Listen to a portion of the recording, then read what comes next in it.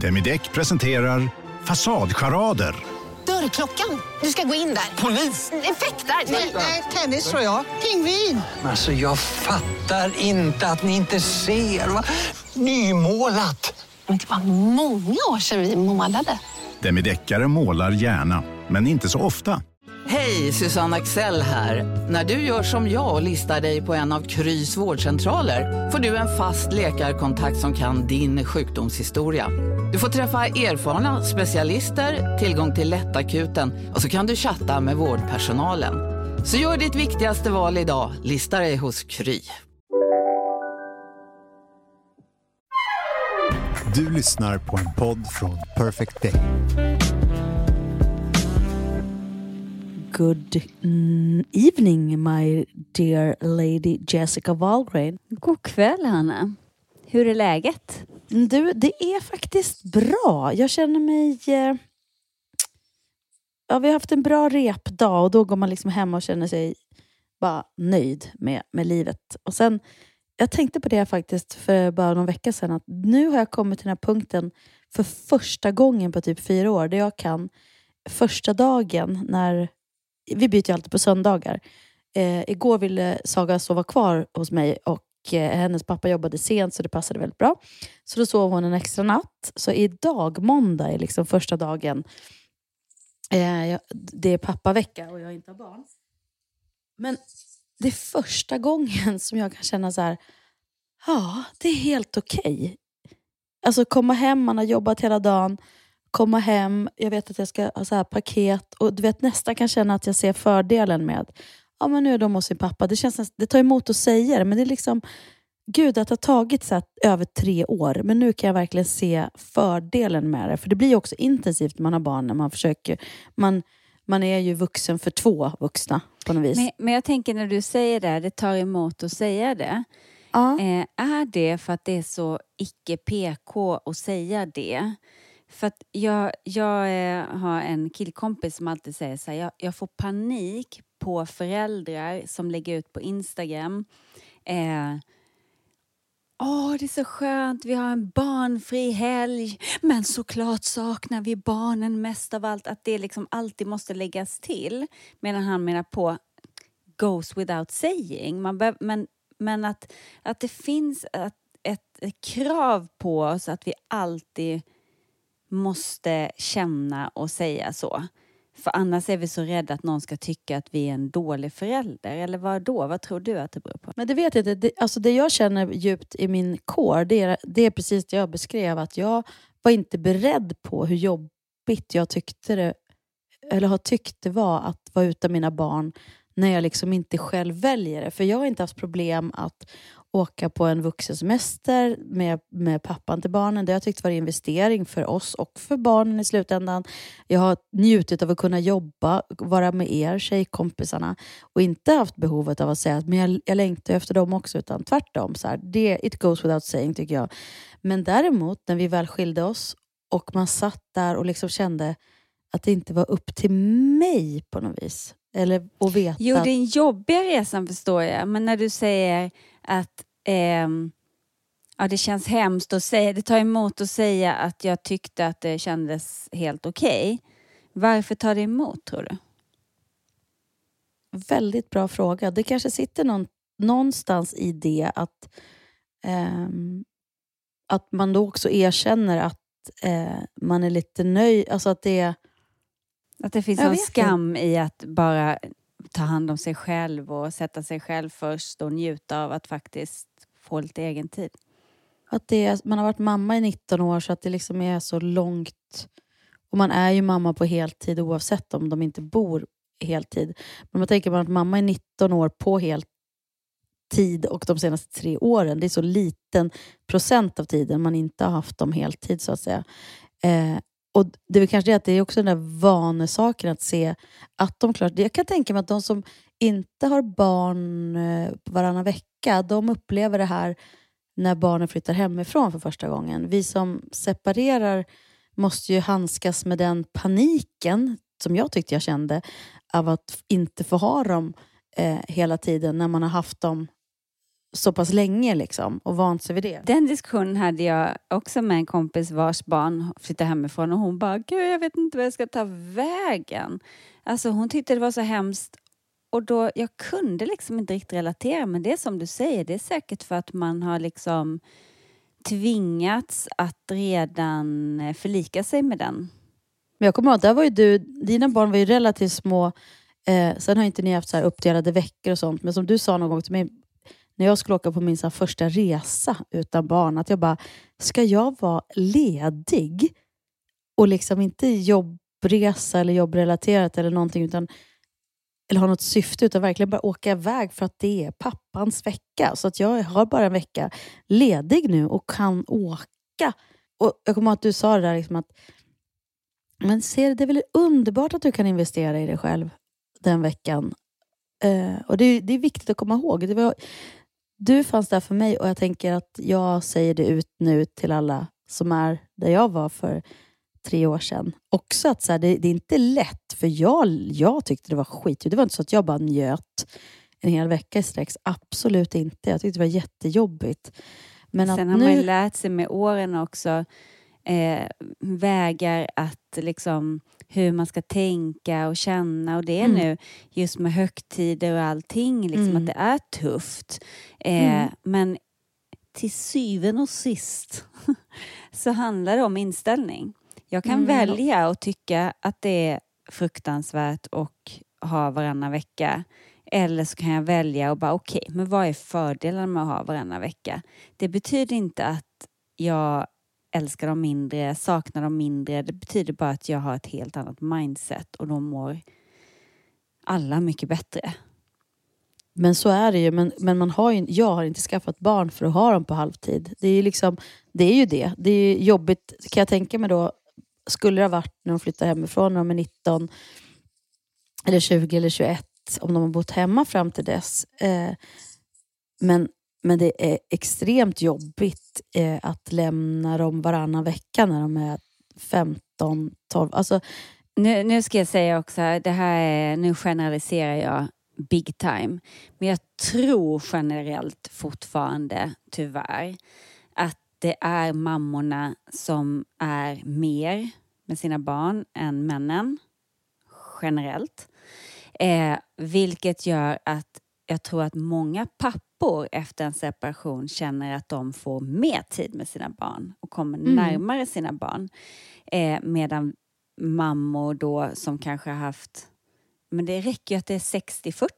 Alltså känner då helt plötsligt att 50-50 blir ju 10% mindre. Alltså om man tänker bara, oavsett så känns det ju som du säger, man har inte skaffat barn för att ha dem halvtid. Absolut, men då är det ju också en inställning. Jag till exempel, nu har ju inte alla den möjligheten, men jag jobbade jättemycket de veckorna jag inte hade barnen. Vilket gjorde att jag då kunde hämta och vara med dem mycket mer än vad jag kanske var när vi var ett par. Alltså, så att man kan trixa och liksom... Men det kan ju många inte. Och speciellt nu när alla räntor och matpriser går upp. Då kanske man behöver jobba extra mycket alla veckor. Alltså, både veckor när man inte har barnen och när man har barnen. För att få allting att gå runt. Och då kan jag tänka mig att då väcker det nog ännu större liksom, dåligt samvete i många där ute. Det är jag helt övertygad om.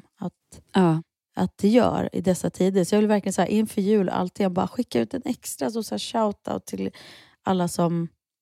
Två saker inför julen. Och det är liksom att såklart bara, vi hör er, vi ser er, det är tufft och det är så här. Men sen när man har liksom gått ner i det där, för fan vad vidrigt att typ fira utan sina barn om man tvingas göra det. Att känna, men det är bara en annan dag.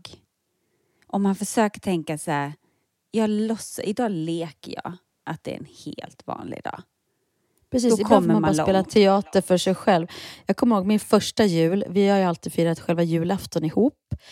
Men juldagen, då har vi bytt. Jag kommer ihåg det första året, då var det liksom, då var hans julhelg. Så har vi gjort så, och jag har fått nyår. Och tvärtom då. Men då kommer jag ihåg den här känslan av att vi firade julafton Och så sen skulle han dra till sin brorsa juldagen med barnen. Och det var ju hans dag. Och jag var inte ens tillfrågad att följa med. Och det var så det var. Punkt liksom.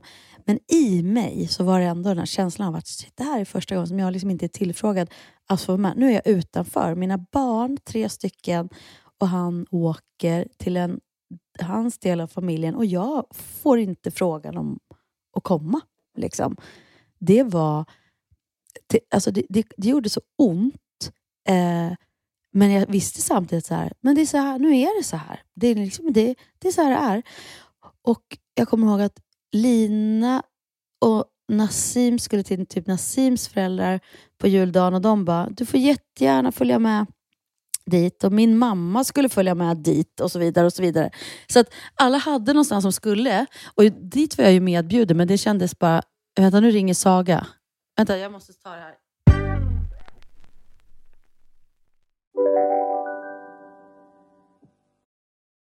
Välkommen till Telenor röstbrevlåda.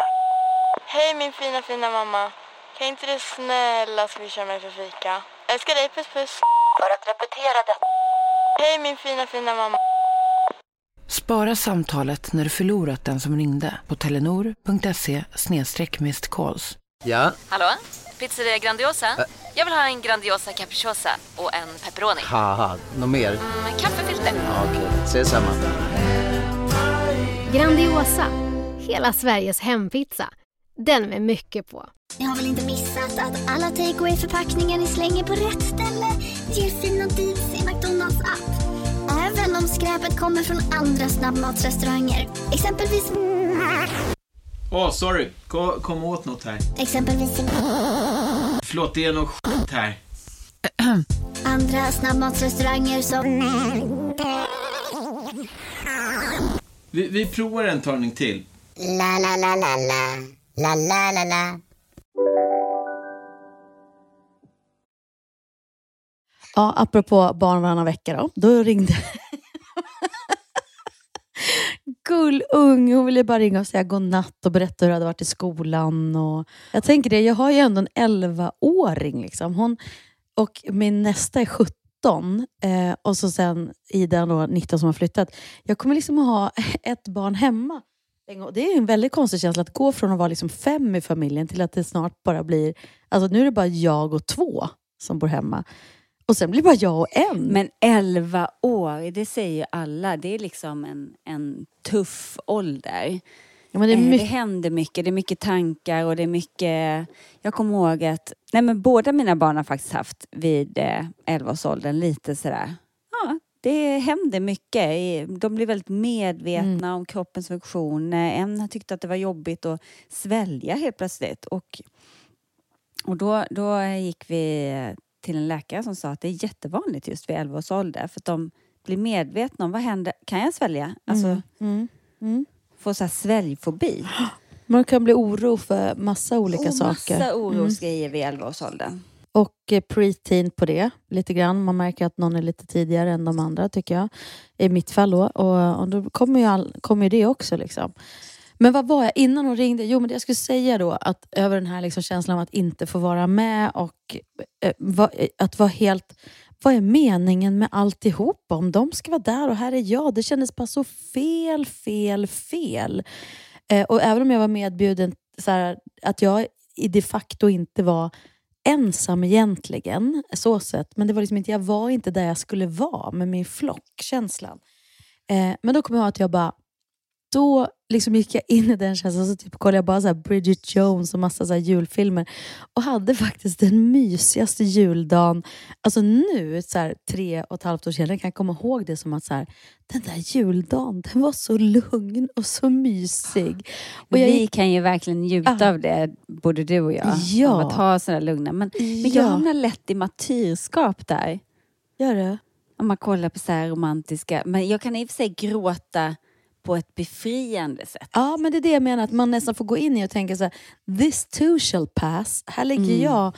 Och ja. Men jag är ju... Alltså, att om man är där då, om du som lyssnar är där nu, så är det så här att it too shall pass. Vips så är det på en annan plats. Och Men man kan liksom inte, man måste igenom det bara. Och vi alla som har separerat har varit där. Att man känner sig så himla ensam eller utanför. Men förmodligen har du känt dig väldigt ensam i förhållandet också. Så att du är där du ska vara.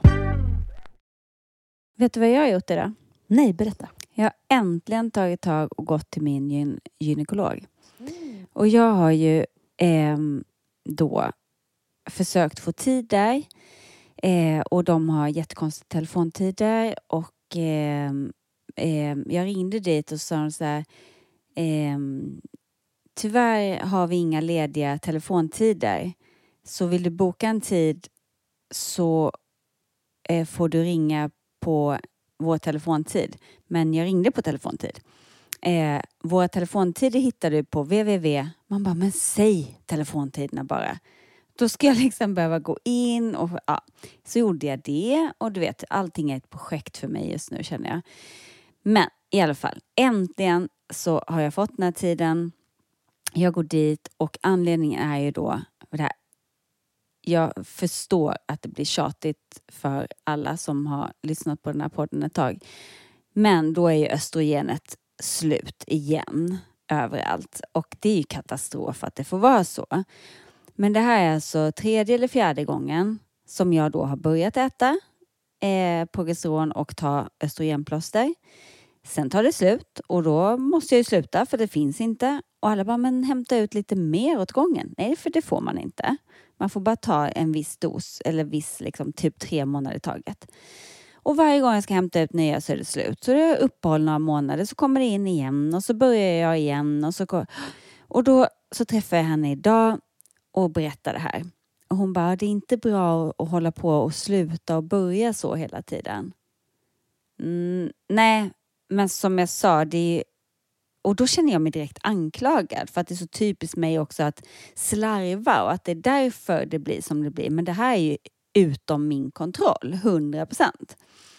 Jag bara, jo. Det förstår jag att det inte är bra. Men vad ska jag göra om det är slut? Men det är inte bra att hålla på och börja och sluta. Och du vet, jag kokar. Och när jag blir arg så antingen så kan jag ju bli så sylvass så att jag blir så här riktigt bitchig. Eller så blir jag gråtig. Och nu var det så att det bara brände. Och jag får så här klump i halsen och känner att underläppen börjar darra typ. Jag bara orkar inte det här. Och det är också en klimakteriegrej alltså. Shit vad jag är lätt liksom gråtig. Ja, så jag bara, men vad ska jag göra då? Ja, men då får du ta östrogenpiller. Jag bara, men jag har hört att det är sämre än plåster. Att det liksom är pyttelite mer risk för cancer. Hon bara, nej men det är det inte. Jag bara, okej. Men alltså, så fort du tillsätter östrogen så ökar risken pyttelite. Men ingen skillnad på plåster och tabletter. Jag bara, men det säger ju en del. Hur ska jag veta liksom vem som har rätt? Hon bara, nej men det här är alltså bioidentiskt östrogen och progesteron i en och samma tablett. Det som kan vara pyttelite mer cancerframkallande är om du bara tar östrogen och inte progesteron. Du måste ha den balansen. Ja, men det känner jag igen. Det har jag hört tidigare. Okej, det är bioidentiskt och det är östrogen och progesteron i samma tablett. Okej. Ja, men då, och den tar inte slut. Hon bara, nej. Ja, men då hon bara, jag tycker att du ska ta den faktiskt. För nu känner jag att jag har jättemycket vallningar och jag sover inte på nätterna. Och det var ju så allting började. Att jag började ta östrogen och helt plötsligt kunde jag sova på nätterna. Och det blev ju en då helt blir annan humöret och allt. Ja, så då säger hon så här, hon bara, ja, så ta den nu och sen när plåstret kommer in igen så kan du ju börja med det, för det är ändå lite bättre. Okej. Men vänta, du sa ju precis att det inte var någon skillnad. Ja, men det är lite mildare att ha östrogenplåster. Alltså att det är lite bättre, lite mindre cancerframkallande. Ja, men kanske lite. Okej. Ja, då backar vi bandet. Så jag tar de här tabletterna nu. Och sen när plåstret kommer in så börjar jag med det. Och så hoppas vi på att det inte tar slut igen. Men det har det gjort de senaste 4 gångerna. Så att förmodligen så gör det igen. Så jag tar det i 3 månader. Och sen återigen då när det tar slut. Då kan jag bara gå tillbaka till de här tabletterna eller? Nej, det är inte så bra att hålla på fram och tillbaka. Så jag bara gick därifrån och bara kände så här. Nu kommer jag börja med de där tabletterna för jag orkar inte. Men det är inte så konstigt att man blir förbannad. Man slussas runt till massa olika. Alla säger olika. Och många är som jag gått till, jag vet inte om jag haft otur, är så himla nedlåtande. Förmodligen för att de får så här 100 oroliga kvinnor varje dag. Och ingen riktigt vet sanningen. Men jag upplever att en del är så här, det är ingen fara. Typ att man är lite jobbig och lite, det är ingen fara. Man bara, men jo. Man hör ju ändå om fall hela tiden. Det är klart att man är orolig. Och på tal om det, förlåt. Ett sidospår. För ni är så många som har skrivit till mig angående min knöl. Och att det är jättemånga som har fått just så här klimakterieknölar. Och det är också en process. Jag liksom går dit för att jag har den här knölen som jag har haft i 2 veckor. Hon känner knölen och bara, men det här är, hon bara, jag känner liksom inte, jag kan inte säga att det inte är något. Men hon bara, jag har ändå jobbat på det här stället på Karolinska och kollat just cancerknölar och den känns inte som en cancerknöl. Okej, då är jag trygg i det, men vi ska alltid kolla upp det. Du får en tid måndag, tisdag nästa vecka. Vad är det nu? 2-3 veckor sedan? 2 veckor sedan. Har du inte fått någon kallelse? Jag har fortfarande inte fått någon kallelse. Och då kommer nästa grej. Var kommer den här remissen någonstans? Den kan komma på Allt i öppet-appen. Den kan komma på Kivra. Den kan komma, alltså jag hade missat en gynekologtid. Ja, men den kommer på Kivra-appen. Men alltså jag går väl aldrig in och kollar på Kivra-appen. Va? Så att då ringer jag och frågar. Jag bara, vart kommer den? Nej, det visste de inte. Jag bara, men har jag fått en tid eller kan du se det? Nej, den har gått iväg men jag kan inte se.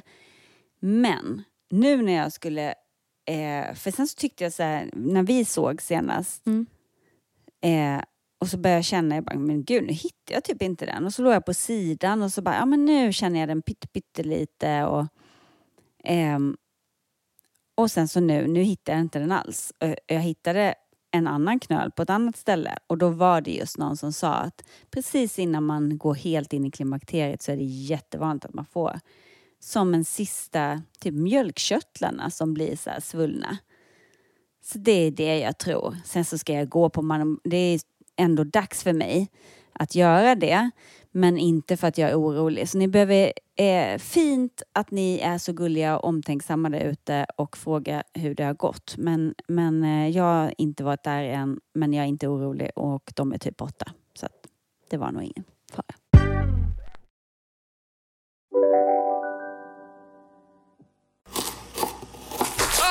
Dåliga vibrationer är att skära av sig tummen i köket. Ja! Bra vibrationer är att du har en tumme till och kan scrolla vidare. Få bra vibrationer med Vimla. Mobiloperatören med Sveriges nöjdaste kunder enligt SKI. För att solen skiner, för att solen inte skiner eller för att det regnar. Oavsett varför är det alltid en god idé med en glass. På McDonald's finns goda glassar för goda priser. Som en McFlurry Oreo för bara 25 kronor. En nyhet. Nu kan du teckna livförsäkring hos Trygg Hansa. Den ger dina nära ersättning som kan användas på det sätt som hjälper bäst. En försäkring för dig och till de som älskar dig. Läs mer och teckna på trygghansa.se. Trygg Hansa. Trygghet för livet. Men apropå det här med att känna sig väldigt, väldigt skör och gråtig. Jag hade ett sånt tillfälle förra veckan. Det är måndag idag när vi spelar in. Förra veckan i onsdags då ringde ett av barnen hem och sa att de hade råkat tappat en ljushållare i toaletten. Och att toaletten sprack och bildade porslinet gick sönder. Alltså det blev ett hål i toaletten. Toalettstolen. Nej men, Och vattnet rann ut? Ja, men alltså, precis, det var lite ovanför alltså där vattnet ligger i toaletten. Okay. Och jag kände så här, jag började gråta. Typ, för att jag bara, nej, det här var ja, exakt. Och jag bara kände så här, då ville jag bara kunna ringa till någon. Hej, toalett, kan vi hjälpas åt? Liksom. Så bara, men jag bara, och då tänkte jag också den här känslan av att jag blev så där gråtig. Bara, nej, jag orkar inte, jag vill inte bo själv, jag vill inte bo hus. Sen vände jag det på kvällen, så jag bara, hur svårt ska det vara? Ringer hemförsäkringen, ringer och googlar toalettstol, rörmokare och bara bla bla bla. På kväll, alltså samma kväll hade jag fått svar från typ 2 rörmokare på dessutom ön där jag bor. Och så sen från hemförsäkringen vad det skulle kosta i självrisk. Och hade fått då tid rörmokarna. Det gick så smidigt så att jag var så här, jag bara, men herregud. För ibland kan det kännas som en Mount Everest. En rörmokare, vem ska jag ringa? Vilka kan jag lita på? Liksom, vad ska, så här. Men du vet, vips på ett par timmar så hade jag fixat allting. Men sen kom ju nästa grej. Jag bara, det här gick så smidigt så att det var ju noll problem. Ja, förutom att det blev lite mindre pengar till julklapparna då. Självrisken. Men så, alltså inte att barnet själv ska betala det, men för mig att slå ut. Så taskig är jag inte. Ja, det var ju ändå en olycka och det här barnet mådde inte bra över det. Men jag skulle komma till att idag då kommer rörmokaren. Jag var helt, bara det att de sa en tid. Ja, vi kommer 8:00. Jag bara, det är rätt fantastiskt. De kan till och med säga vilken tid de kommer. För annars kan det vara mellan 8 och 14 typ. Och ingen kan säga när de kommer just till ens egen adress. Perfekt. Så 8:10, då har han inte kommit än. Men då ringer det på telefonen och så bara, ja men tjena, jag står här utanför. Jag bara, vad kul, vad skönt, då kommer jag hem här. Nej, alltså jag upptäckte nu när jag kommer hit att den här stolen jag har med mig, det är en spricka i den. Så jag måste åka tillbaka till vårt lager och hämta en stol. Jag bara, men hur stor är sannolikheten? Jag bara, hur lång tid tar det? För jag börjar jobba liksom. Han bara, nej men 40 minuter typ. Om jag skyndar mig. Jag tänkte så här, det är som ett skämt. Det går ju aldrig enkelt. Men så jag bara, men det är lugnt. Det här blir bra. Kommer hit efter i alla fall en timme ungefär. Och har en ny stol med sig. Hela mitt gäng som jag repar med visste ju om den här incidenten och hade typ sett mig gråtfärdig förra veckan. Så alla var väldigt förstående och bara, om du kommer en halvtimme sent, Hanna, ingen fara. Så kommer han hit, sätter det på liksom, toaletten och byter och tar med sig den gamla. Jag bara, vad smidigt, gud tack. Han bara, har ni alltid haft problem med spolningen här eller? Jag bara, nej, aldrig. Det går inte att spola liksom. Jag bara, jag orkar inte. Jag bara gråta igen. Jag bara, det är alltid så här, känns det som när man börjar renovera någonstans så hittar de någonting annat, tycker jag. Att nästan så att man tror att de liksom lurar en. För att man har ingen koll överhuvudtaget själv på vad det skulle kunna vara. Bara, men hur länge har det stått? Jag bara, nej men det är ju bara sedan i onsdag. Så att det ska ju inte kunna, liksom, och det har aldrig varit något problem. Men jag får kolla för jag har en sån här inbyggd toalett också såklart. Så att det är inte något enkelt direkt.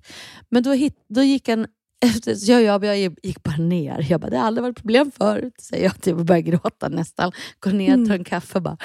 Jag bara sen hör jag plötsligt hur det bara börjar liksom forsa vatten på ovansidan. Inte forsa, men jag hör att det spolar rikligt i toaletten. Så kommer upp och bara, har du fixat det? Är det klart? Han bara, ja, jag var tvungen att ta bort här. Det stod på en viss nivå. Så här, det måste ha varit så länge ändå. Alltså, för att men nu är det löst. Så jag bara, alltså den lättnaden och känslan över Jessica att jag fixade det här. Jag fixade det här också.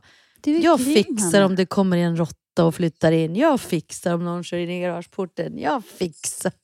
Man fixar så mycket mer än vad man tror. Men alltså den där känslan av att man vill bara gråta när det händer. Eller att...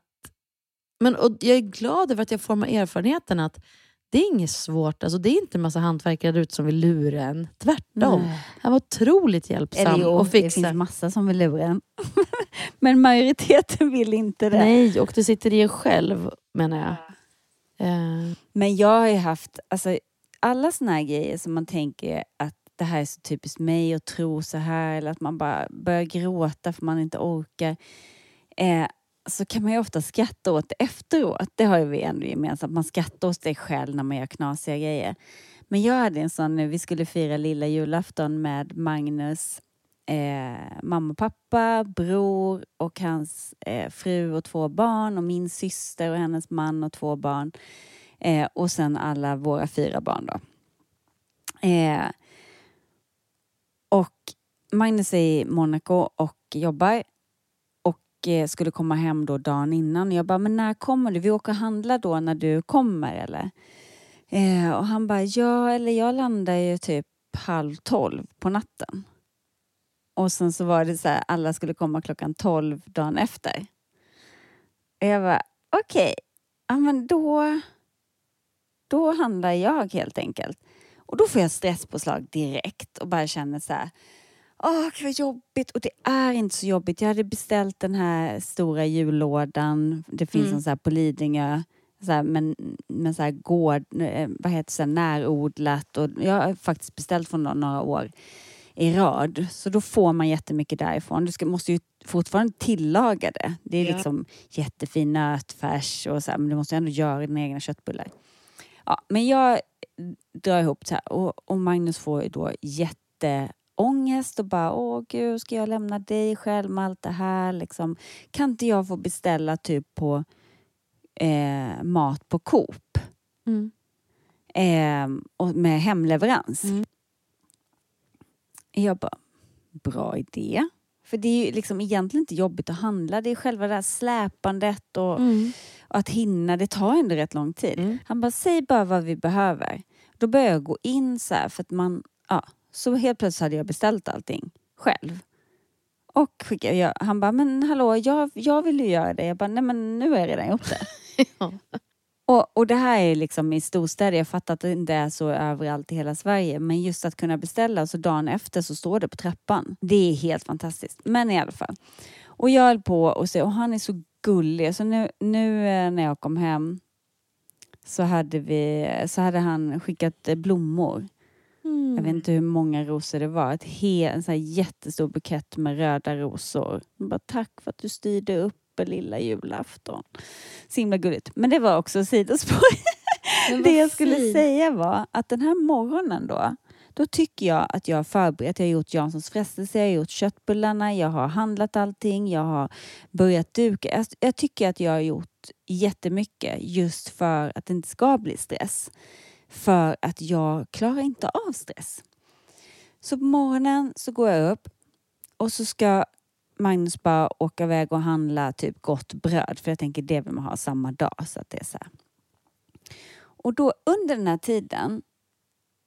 Nu ska jag bara ta dig igenom vad som händer i min hjärna. Då bara, men gud, det spelar ingen roll om allting inte är klart när folk kommer. Men det är lite nice om jag har hunnit duscha och kanske locka håret lite. Men jag börjar sminka mig lite och locka håret. Locka typ lite på ena sidan. Och så kommer jag på, men just det, jag skulle slå in den där julklappen. Då går jag in i garderoben för att hämta julklappspapper där jag hade ställt in det. Och när jag väl var i garderoben, just det var här jag tryckte in allting. Kanske borde hänga ut de här jackorna i garaget. Ta ut jackorna ut i garaget. Och så kommer jag ut i köket och bara, men gud, just det, jag måste plocka ut diskmaskinen. Plocka ut halva diskmaskinen. Och då hittar jag en kanna. Just det, nej just det. Och då slår jag in paketet. Går och lägger det under granen. Och inser att jag har inte vattnat granen. Går och hämtar en kanna i köket. Börjar då plocka i diskmaskinen och hitta den här kannan. Och sen så, alltså det bara pågår i typ 30 olika moment. Och jag har inte gjort klart något. Jag har inte vattnat klart granen för den där kannan gick inte under. Jag kunde inte vattna det. Jag har plockat ut 3 grejer från diskmaskinen. Jag har lockat halva håret. Jag har börjat vika lite tvätt. Jag har tagit ut några jackor och jag har dragit ut allting från garderoben för att jag hade bara tryckt in. Jag tänkte jag skulle börja rensa där. Och helt plötsligt så det här förberedandet jag hade gjort var liksom bara, det var ju tur jag hade gjort. Men nu var ju hela huset kaos igen. Och jag ser hela tiden de här typiska ADHD man har gjort så mycket skämt om så här funkar en ADHD-hjärna. Och jag kan också skratta åt det. Och jag ringde upp en kompis som bara, nej men alltså det är något fel på mig. Alltså hur kan jag gå från liksom, i 10 olika rum, göra 10 olika saker utan att få någonting gjort. Hon är exakt likadan. Så å ena sidan kan jag skratta åt det. Å andra sidan så kan jag också bli lite ledsen och bli väldigt så här, det är inte konstigt att jag är helt hjärntrött. För att det hela tiden bara, det tar aldrig slut. Just det, jag måste fixa det. Just det, jag får inte glömma det. Och när jag väl går och ska fixa det så får jag inte glömma det. Men skriver du lister? För jag skriver ju så mycket lister och bockar av. Och den känslan är så otroligt skön. Och jag har insett att jag är sådär att jag måste göra saker, har jag lärt mig nu. Jag kan inte säga, det här gör jag sen. Utan jag måste liksom göra det direkt, typ. Okej, men jag är ju så här, om jag tänker, just det, jag måste plocka ur diskmaskinen. Jag måste säga, jag räknar upp 5 saker som jag måste göra. Då, innan jag ens går till köket för att skriva upp det på min lista, så hinner jag ju på vägen hitta en massa andra saker jag måste göra. Okej, jag kommer till slut till skrivandet och så skriver de här listorna. Men då har jag ju fått saker gjort på vägen. Då kan jag skriva upp så här, plocka undan skorna i hallen och så stryka det på en gång, för det har jag ju redan gjort på vägen. Ja men gud vad fint att ge sig själv en sån riktig bara, ja. Och jag är också så här, jag säger oftast det till Magnus, att han gör ju saker alltid utan att vilja få cred för det. Han gör saker i det dolda som jag bara, men gud, har du gjort det här och det här och det här? Typ, det kan vara vika tvätten eller det kan vara göra rent något så här, öppna spisen, du vet de här glas dörrarna liksom, luckorna, vad heter det? Ja, ni fattar. Vad det än gäller så kan jag vara så här, gud, har du städat min bil? Han bara, ja. Och så tänker jag, om jag hade gjort det, inte att jag måste få cred för det, men jag hade verkligen sagt så här, har du sett vad jag har gjort? Kolla här vad jag har gjort och varit duktig. Är det så? Ja. Ja, så får du ett gäng rosor. Tänker det, undrar om jag någonsin kommer att få rosor av någon för att jag så här, vad bra att du fixar det här med toaletten. Det ska du få. Gulle dig. Jag ska ju åka upp till Hälsingland själv då. Men sen på julafton så är ju jag med, då kommer Martin och barnen och vi är hos min mamma och med syrran och barn och sen på juldagen då då börjar min vecka. Men vi firar julafton ihop och det känns bra. Det tycker jag, det känns en fin grej att göra. För mig, julen är liksom deras högtid på något vis. Verkligen. Då får man sätta sitt ego till sidan. Men det är också provocerande för många. Nu är vi tillbaka till det igen. Men det är provocerande för många som kanske då inte har den relationen. Eller kanske inte ligger hos dem själva. Utan att det är den andra som inte vill. Eller, då är det ju svårt att säga. Men gud, det är bara sätt. Jo, jag vill inget annat än att göra det. Men mitt ex vill inte det. Så att vi fattar ju att det Gud, inte ja. Jag tänkte att jag för den sakens skull ska läsa en text som jag har skrivit. Och det här behöver ni inte läsa in mig i. Utan det här är en text som jag har skrivit lite så här på. För jag har många kompisar i samma situation. Men nu ska jag läsa den rakt upp och ner. Jag skrev den någon gång som en text. Som ni får allihopa. Det här är för er som sitter där och känner att ni bara gör det för barnens skull. Jag gör inte längre för barnens skull. Utan jag har inga problem att vi firar jul ihop. Tvärtom, jag tycker det är fint. Men som sagt var. Det är väl ändå för barnens skull?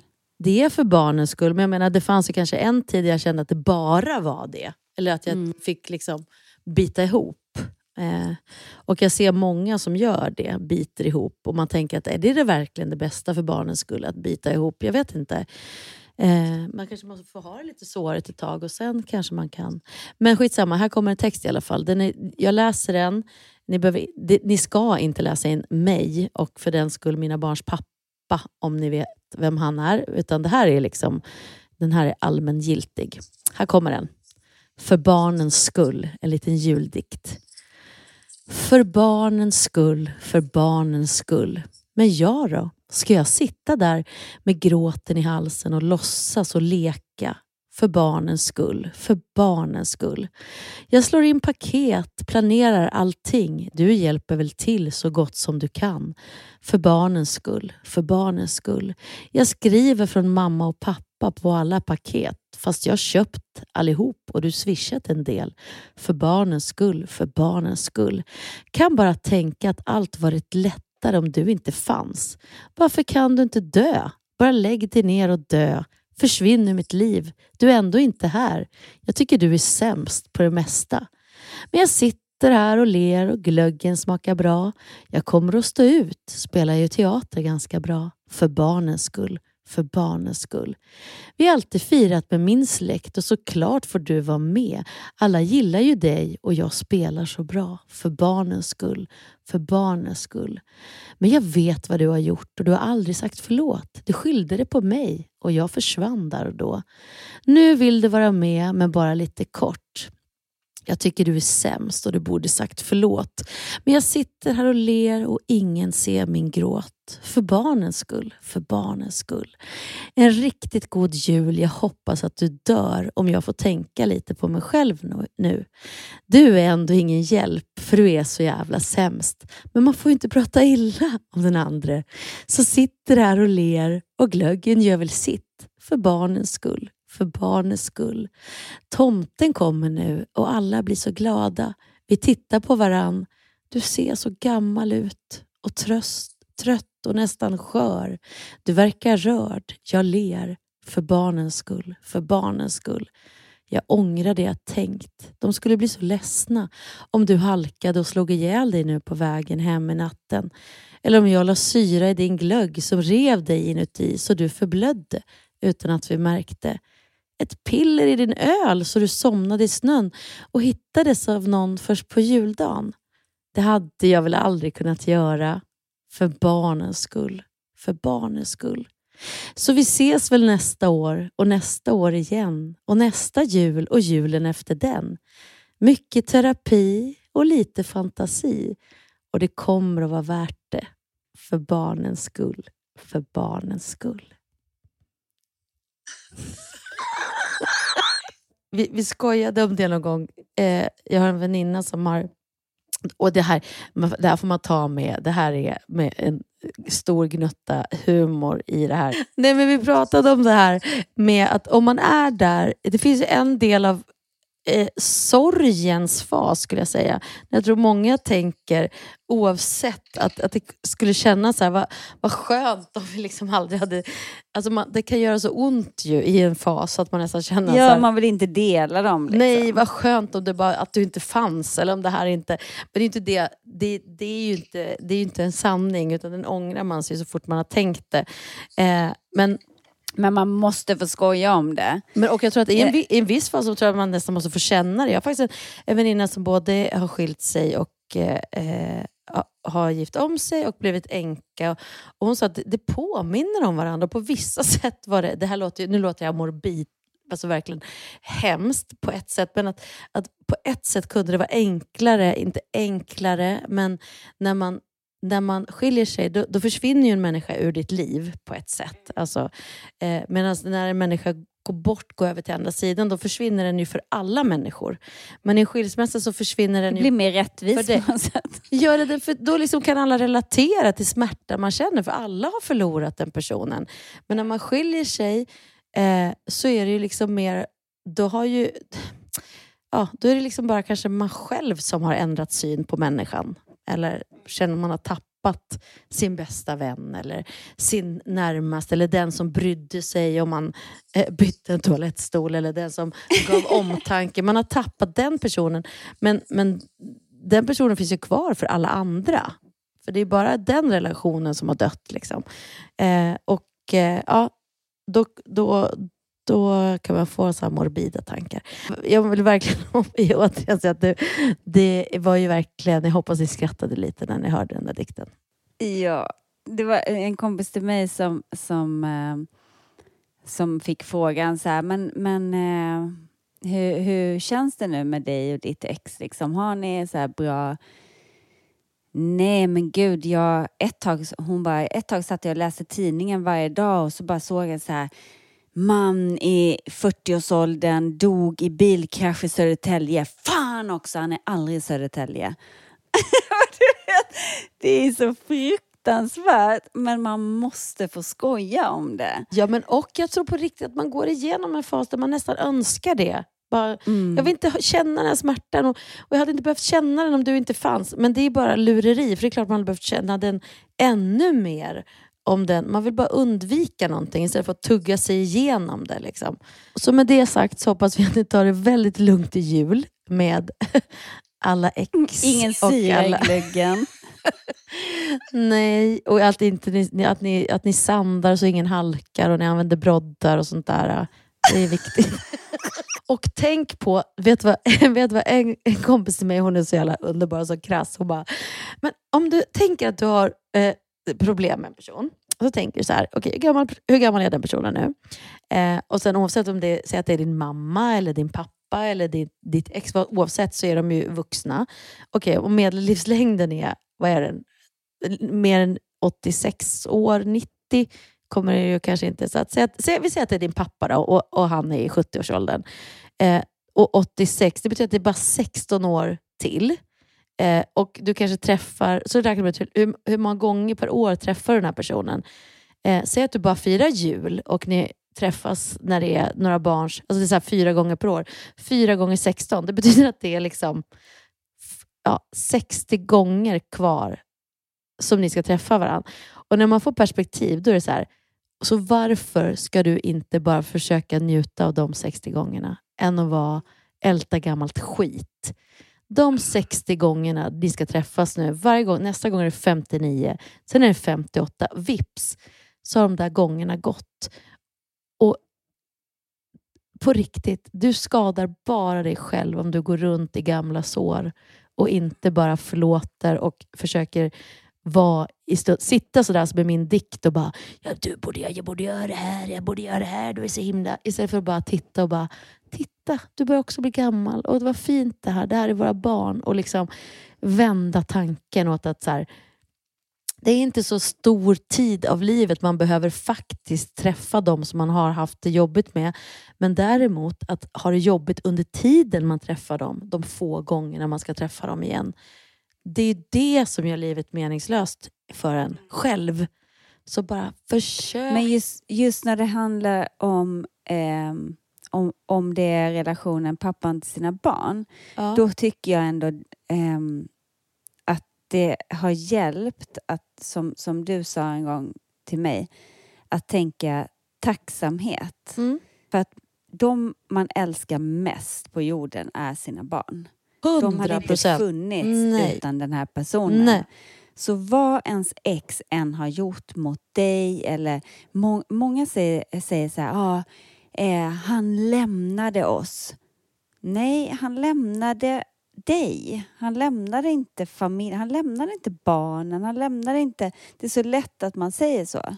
Och sen är det så intressant för på den här kursen som jag var nu senast, så pratade vi mycket om det här, och man fick gå in i att ja visst, att man kan känna sig lämnad eller man kan känna sig ensam som vuxen, men när man hamnar i de här djupa svackorna och liksom nästan känna sig övergiven, eller att så här, han lämnar, då bara så här, då är det liksom barnet som pratar. Det är barnet i den, man verkligen ändå kan gå tillbaka till sig själv. Varför känner jag mig övergiven nu? Jag är ju en vuxen person.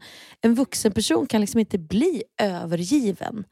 För den har ju sig själv. Den är vuxen. Ett barn kan bli övergivet. För den liksom behöver ju andra. Men att gå och liksom läka sina inre sårade barn, det är ju ändå verkligen en väg framåt. Så varje gång om någon känner att mitt ex är dumt och jag klarar inte av henne, så tänker man bara, men mina barn har inte funnits utan henne.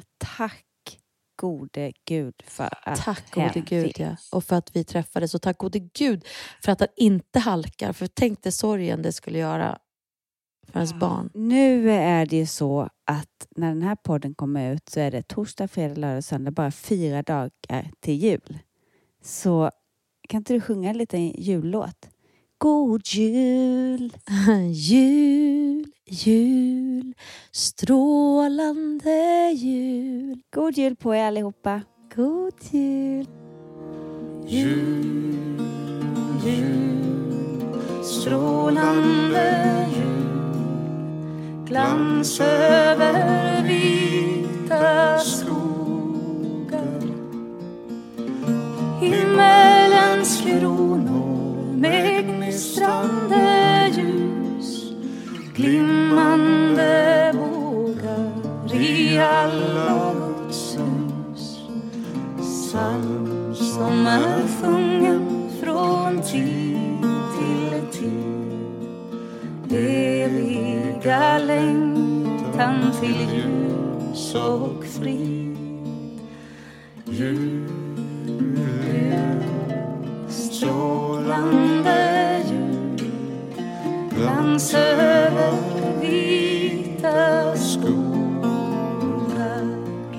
Den här podcasten är producerad av Perfect Day Media.